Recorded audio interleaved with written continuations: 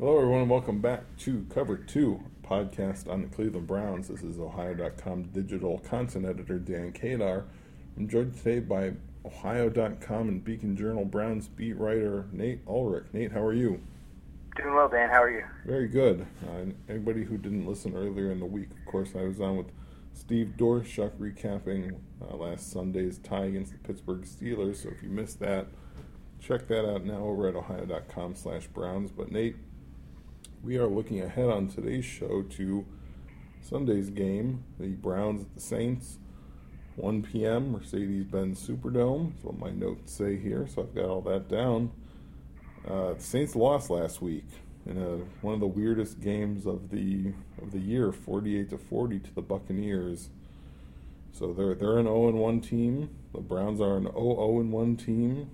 So it's not a must-win game for these teams at this point, but it's an interesting game. Nate, yeah. Let's start with the Browns offense today. And it seemed weird in week one. A lot of passes from Tyrod Taylor, the drama with Josh Gordon, the weird running game as far as how ineffective it was for the most part, especially on the left-hand side of the line. The offense in general is bizarre for the Cleveland Browns. So, Nate, let's start with that. Do you think it'll be different looking on Sunday against the Saints? I think it's going to be better. I just think that, they're going to be playing in the Dome, for starters. And that presents its own challenges with crowd noise and everything. But, they're not going to have to worry about the conditions from a weather perspective. And certainly it was raining throughout the entire game this past Sunday. Tyrod Taylor has had 2 starts out of his 44 in his NFL career in which he has failed to complete at least 50% of his passes. This was one of them. The other one was actually the playoff game that he played in January for the Buffalo Bills against Jacksonville. So he only completed 37.5% of his passes against the Steelers. Even if he has, one of, what you would call a subpar performance for him, it should be much higher than that if you look at his track record. Josh Gordon played 69 snaps and was targeted just 3 times and had only 1 catch. Now, I know he's missed a lot of time with suspensions, but the last time he only had 1 catch in a game was when he was a rookie, December 2012. He's had multiple catches in every game since then, except for this opener this past weekend against the Steelers. So my point is, Dan, there are some aberrations here offensively. So I think if you look at some of these key players for the Browns and their game logs, their resumes, if they return to normal levels, this is going to be a better performance this weekend against New Orleans. Let's stick with Gordon here for a moment.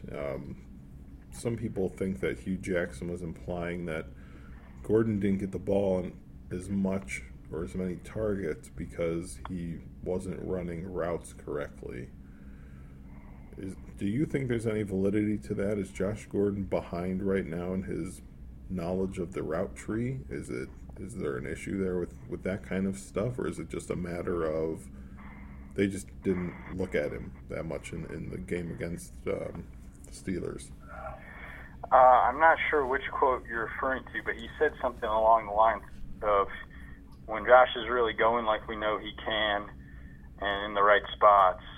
Right, in the right spots part. People were thinking that was implying he was running bad routes. Right.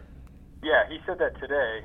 We're recording on a Wednesday night, and I would say that was my interpretation, that he wasn't spot on all of his routes. How else are you supposed to take it when the coach says you got to get the guy to be in the right spots? What's also interesting about this topic is Tyrod Taylor continues to call his only turnover of the game an interception late in regulation intended for Gordon he continues to call that a miscommunication. To me, it just looked like Gordon had a step on Cameron Sutton, the cornerback for the Steelers, and Tyrod just flat out underthrew him. But Tyrod continues to call that a miscommunication. So I don't know exactly what was supposed to happen on that play that would have made it a miscommunication. So there's that. Yeah, I mean, this is what happens. I mean, this is the risk in missing more than 3 weeks of training camp. And I'm not criticizing Josh Gordon because of the reason that he missed training camp. The reason he missed training camp was to receive treatment related to his well-known addiction issues. I would never be critical of that. That's a serious health problem, and he's getting addressed. But the fact remains that anytime you miss camp, that these are some of the problems that could arise on the football field. So Gordon and Taylor and that connection is obviously vital to this offense having any chance to live up to its full potential. Both of them talked today in Berea, and that's what I wrote my main story about today. I mean, those guys need to be on the same page as soon as possible, or the Browns are really going to underachieve on offense like they did Sunday when they only scored once off 6 takeaways by the defense. Yeah, and it kind of goes back to my first question of will this offense look different against the Steelers. Tyrod Taylor threw 40 passes, and if I remember right, something like 10 of the first 11 plays of the game were pass plays. Do you think we're going to see more of a running attack in this game? I know Carlos Hyde had 22 carries against the Steelers, but do you think this is going to be a thing again this season where every week where we're saying, man, why are the Browns throwing so much? Or do you think they're going to run the ball a little more against New Orleans? I think they'll run the ball more. I think there's still a possibility that we ask that question throughout the season. Yeah. Why aren't they running more? But I think Todd Haley's got to regroup here and think about what he learned from his new group. And they came out at the beginning of the third quarter, and they ran the ball. And they ended up scoring a touchdown on that series. And I think they only called 2 pass plays during that whole drive, and one of them, Tyrod ended up scrambling for a 20-yard touchdown on. So to have that kind of success, I think, tells you obviously you can't do it all the time in all game, but you got to have more of it, I think, and I think they will. Yeah. I didn't really get into this with Steve on Monday when we recorded, but what was your impression of Carlos Hyde in his Browns debut? The stat line's not pretty, I don't think. No. You want more. You want more out of him for sure. That's the kind of game heading in, and I know we previewed it last week. I was hoping that this 3-headed monster of a backfield for the Browns would really step up and take control with it raining all day, and you just didn't have that. James Conner did that for the Steelers, and yeah, so I would say disappointed.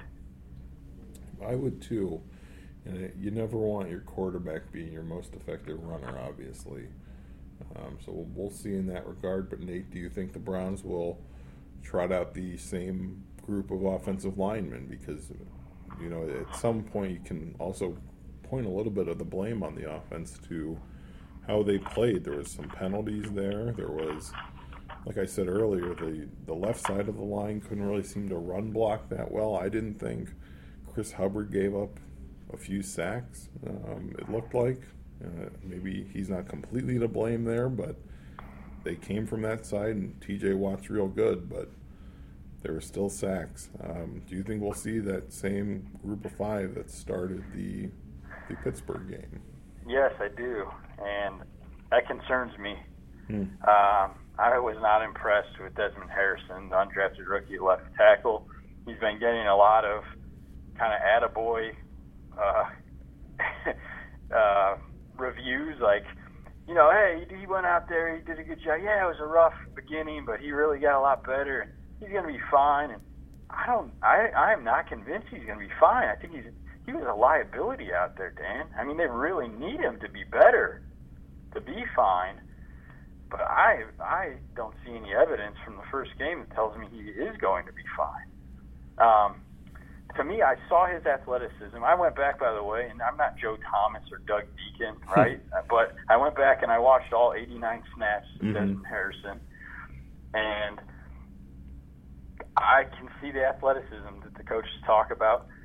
And he has a real ability to deal with speed on the edge and to move his feet nicely and in fluid motions and to steer that pass rusher, wide of the quarterback consistently when they're just trying to speed rush him.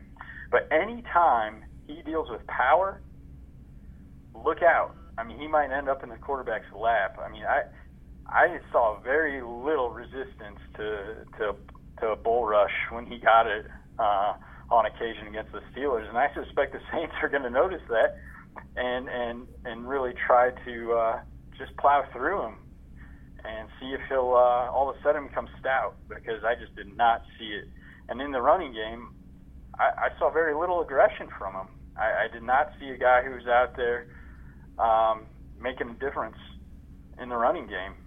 So, I am very concerned about him, and I'm not one of these people who thinks he's just going to be okay.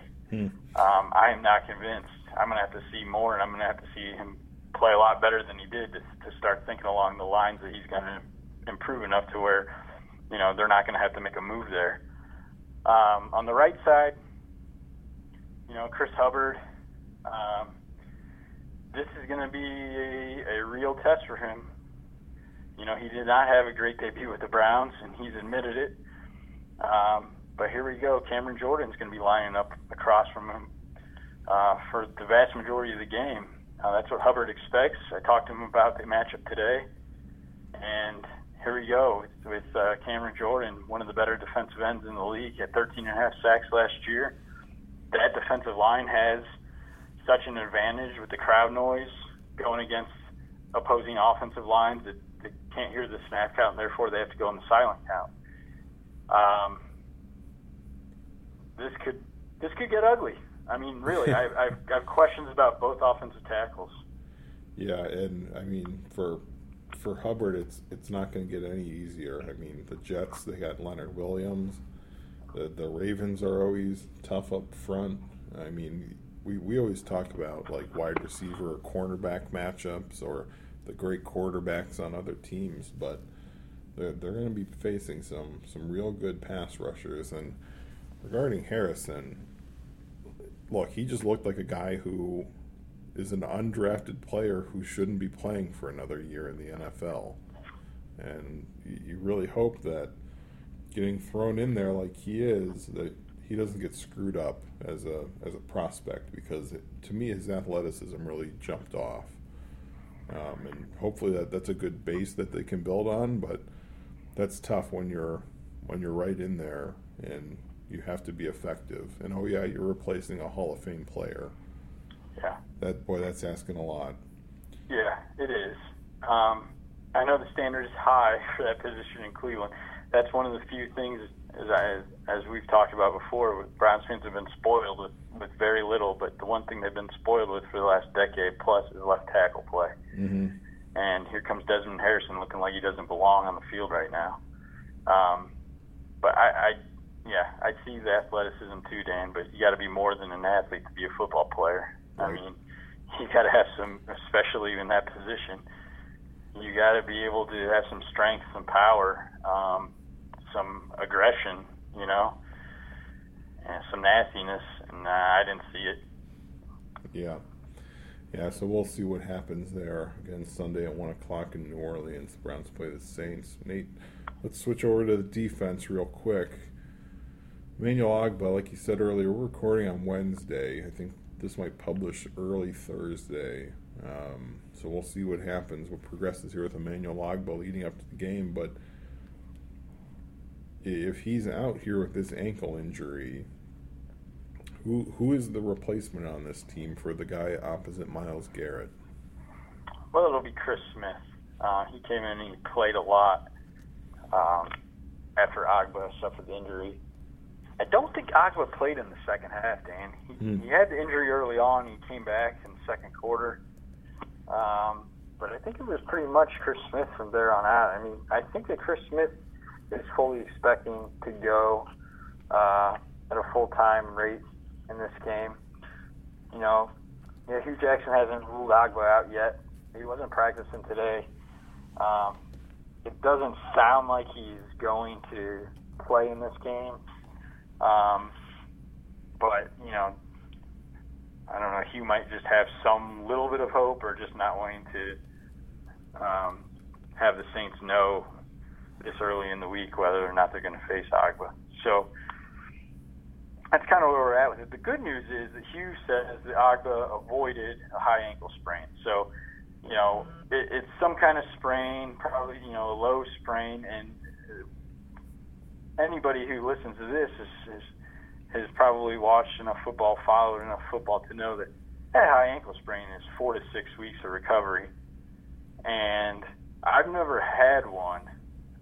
They're terrible. It's awful. You've had one? I've had two, and it feels like you broke your ankle. And your ankle turns all black, and your foot swells up like a balloon. It's real gnarly. And talking to Myles Garrett about his last year and the one he had at Texas A&M the year before, it stays with these guys all year. Mm-hmm. Like Ogbah, if he had that high ankle sprain, he would not be the same until February or March, because they can take that 4 to 6 weeks and then play, but it's just always there lingering. And Garrett said it stayed with him all season. He basically, what you saw Garrett do, and this might be a nice transition to some more defensive talk, Dan, which we like, but what we saw Garrett do and how he took over the game against the Steelers in his first meeting with Ben Roethlisberger, that was his first regular season NFL game at full health. He had never been 100% healthy previous to that. That's pretty crazy. And well, like I said when we were on with Steve, I really thought somehow Myles Garrett managed to exceed expectations. He was unreal. I thought he was the best player on the field in that game, to be quite honest with you. And that always makes me think that the Browns, have some shot that they have this anchor that you can count on that side of the football. Now, whether or not he'll see a ton more double teams this week, especially if Ogbah is out here, and it kind of looks like he will be, that's going to be the real test. The chips and the doubles, triple teams even. He's good. But Jannard Avery, I was pretty surprised by how much he played. Maybe it was a symptom of Ogbah's injury, but he looked pretty good too, don't you think? Yeah, he did, and obviously he had the strip sack that set them up for what could have been the game-winning field goal. And he played 43 snaps, 51% of the snaps. Mm-hmm. And they use him a lot as that defensive end, which we talked about heading into the season, how they were going to do that a lot, and how that was going to affect their numbers at defensive end. Chris Smith, by the way, played 57 snaps. Garrett played all 84, which is amazing. Yeah. I talked to Garrett about this, too. He wanted to be in the best shape of his life. He achieved that goal in the offseason. He got down to 9% body fat. Because my basic question to him was, every time I talk to you about getting in better shape, people on Twitter say, how is that possible? Because they've seen pictures of him, and he looks like this superhero. And I said, so how, really, can you give me something to let me know, how do you quantify that or right. whatever? And he's like, well, 9% body fat. And that's the lowest he's been at. He's a little lighter than he was last year, and then 100% healthy for the first time. So, but that group is really encouraging, right? I mean, to have the 6 takeaways, 3 interceptions, but the 3 forced fumbles, 2 by Garrett, and won by Avery. I mean, that's exactly what the Browns were lamenting all last season. They couldn't get it done. They ranked last in the league in takeaways with 13. So here you have them come out and get 6. And really, what's nice about it is, you know, they kind of got that ball rolling in the dress rehearsal against the Eagles. Remember, they had 4 takeaways. Yeah. The starting defense did. And instead of just letting that be an aberration, they came out and did it in a real game against Ben Roethlisberger. And I just thought that was so encouraging. And it's actually the reason why I am not allowing, in my mind, positive spin on this. I know I disagree with you and Steve on this, that you guys saw the good in the tie. Mm-hmm. If you were just to tell me it's a tie and the way that it could matter in the standings, and, you know, obviously there are tie-breaking implications that the Browns would really have to overachieve for that to even matter for them this season. I get all that. But the way the tie happened makes me just think it was a huge wasted opportunity, because the Browns finished with 6 takeaways. They only had 1 turnover. That was the Tyrod Taylor interception we talked about earlier. So that's a +5 turnover differential. And you have to win when you have a +5 turnover differential. And since 1999, teams have gone 132-4-1 when they've had a +5 turnover differential or better. The Browns have lost 2 of those 4. Out of those 4 defeats, the Browns have 2 of them, and the Browns now have the only tie. Yeah. So to me, it's maddening. It is. I mean, look, I see both sides, but I just am looking at it from the standpoint of this team being 1-31 the last 2 years. That was basically it. Like. Yeah. No, I get that. I just on the surface, a tie is progress after 1-31. Right. But the deeper dig into it and how the tie came about, I think is really disappointing. Yeah. But back to this Saints game real quick, and we'll close it out here with a couple more things. You can't really preview a game against the Saints without asking this question, I don't think. Who the heck on this team, on the Cleveland Browns, is going to cover Michael Thomas, the absolute superstar wide receiver the Saints have from Ohio State? Last week he had 16 receptions for 180 yards and a touchdown. And then you have to account for Alvin Kamara, too. They got Ted Ginn there. Benjamin Watson is still hanging around there. They got Austin Carr playing in the slot, not the guy that calls the Cavs games, just I believe he's a rookie. They could get Cameron Meredith back, but it starts with Michael Thomas to me. So, Nate, last week you said Williams would be the guy covering Antonio Brown. Who gets the honors against Michael Thomas? Well, I hope I said this. At least I meant to say that I thought that Williams and Ward would be covering Antonio Brown because they would just be sticking to their sides instead of anyone shadowing him or matching him or mirroring him, whatever you want to call it. I think that'll be the case again, unless Greg Williams and defensive backs coach Dwayne Walker say, man, Denzel Ward was just so good in his debut. He had the 2 interceptions. He was right on Antonio Brown on that. I think it was a 22-yard touchdown catch from Roethlisberger to Antonio Brown, and it was a phenomenal play by probably the greatest receiver in the game.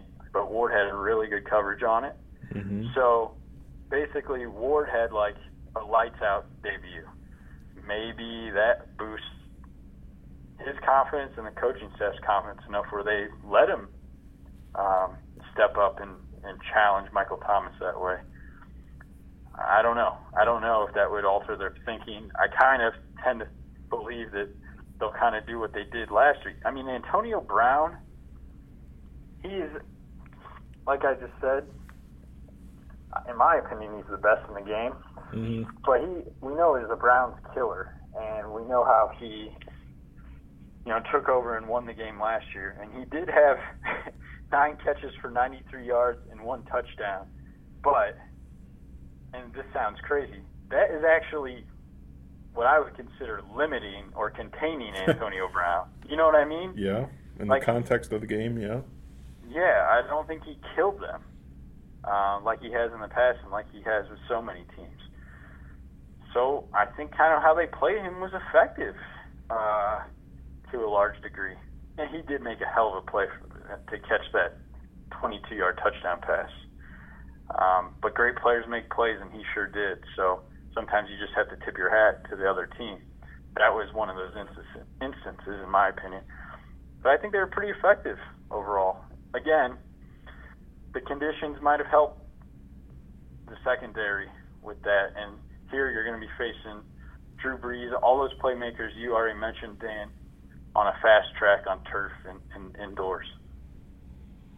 It's a tough draw. It's a real tough draw. And, Antonio Brown's real good, but Michael Thomas is 6'3" and close to 220 pounds, I think. And it's just a different kind of player. And then, boy, Greg Williams, he's still playing that deep safety, isn't he? I was mind-boggled when I saw that. Yeah, but one thing I will say, Demarius Randall, I thought had a good game. I agree. There was one play for some reason. I can't remember exactly what it was, but I think it was like an underneath route where he didn't catch up to it fast enough. Was that the big Juju Smith-Schuster, like 67-yard gain where he finally caught him, but he was at like the 4-yard line and he pushed him out of bounds? Yes, and it just seemed like if you would have that guy, 5 to 10 yards closer to where the action is developing, that maybe that play doesn't happen. I don't know. Yeah, bad angle. I'm just still a little surprised that is still a thing is all. Well, Greg is Greg. I mean, he's not going to change because Twitter tells him that the angel's ridiculous. I like I said, that was a bad angle, but I think Randall overall had a really good game. Yeah. And the guy who got burned on that play to start right off the line was Breein Body Calhoun. Got burned as the nickel slot corner, and that allowed Smith-Schuster to just run wide open the way he did. Of course, Randall could have stopped him earlier with a better angle, but what I'm getting at is that was a very difficult and tough matchup for Breein Body Calhoun, and did not fare well against Juju Smith-Schuster. So late in the game, they actually flopped Randall and Breein Body Calhoun on certain plays, and Randall covered Smith-Schuster in the slot as a nickel corner, and Body Calhoun went back to free safety. And that I think just illustrates how valuable a guy like Randall can be because of all his experience at corner. And obviously, they traded for him and made him their free safety, but they reserve the right to make changes on the fly depending on matchups, and I think that's a good thing to have. Yeah, that's true. I don't know. I'm still always that formation is I think going to always bug me until it's proven to be super success. I mean, I don't disagree. I just think that the guy that they traded for looks so much better in that role. Yeah. Like, you can hate that role all you want, but if you're going to make a guy play that role, it's not that guy's fault. It's Greg Williams' fault. Yeah. Now, when you have the guy and you ask him and you tell him this is what you got to do, I thought Randall did a pretty good job. I thought he had a good game, a good debut. Bad angle on the one. I think Randall looked better in that position. Love it or hate it, and I think most Browns fans hate it, and I know you hate it. But love it or hate it, Randall looked way better in that role than Peppers ever did. I will give you that one. Nate, let's close out this show with comments from Drew Brees. This is a guy who is a surefire, probably first ballot Hall of Famer, Super Bowl winner, mega fan favorite around the league, one of the all-time greats, really. Yeah. He's never met Baker Mayfield, is what I read, but he said that's what he said today. Yeah, in a conference call, he said that Baker Mayfield could be better than him. Boy, how high a praise is that? I can't think of much better praise to come from anybody.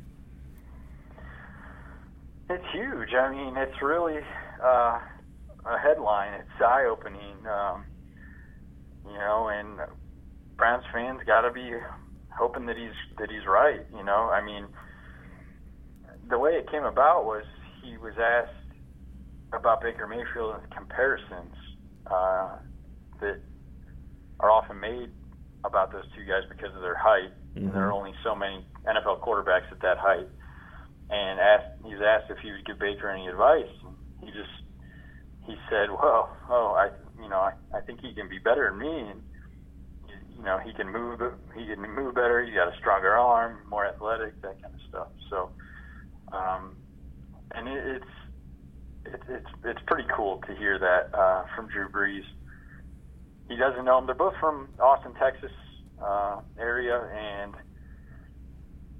never met each other, never spoke, but they will obviously Sunday. I know that Baker Mayfield looks up to him, and that's a guy that he studied thoroughly and knows that this is kind of the model for a guy his height, and this is the way to play in the NFL and succeed at a Hall of Fame level at that height.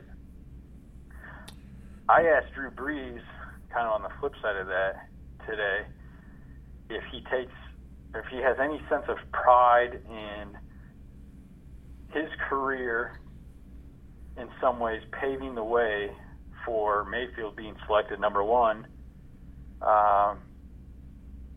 because the success that he's had as a 6-foot quarterback has obviously opened eyes and maybe changed some attitudes among NFL player personnel departments. And he was like, "Yeah, I take a lot of pride in that." And he talked about the 6-foot and under club and how those guys have heard it their whole lives and they have chip on their shoulders. And he said Baker Mayfield's part of the club, even though he's like 6 foot and 5'8". He said he said it's all good. He's part of the club. So it was really just a cool conversation from, like you said, a future Hall of Famer and guy who has watched Baker Mayfield play college football and really kind of admired from afar what he's been able to accomplish, rising through the ranks, and everybody knows what a great story he is as a 2-time walk-on, becoming a Heisman Trophy winner.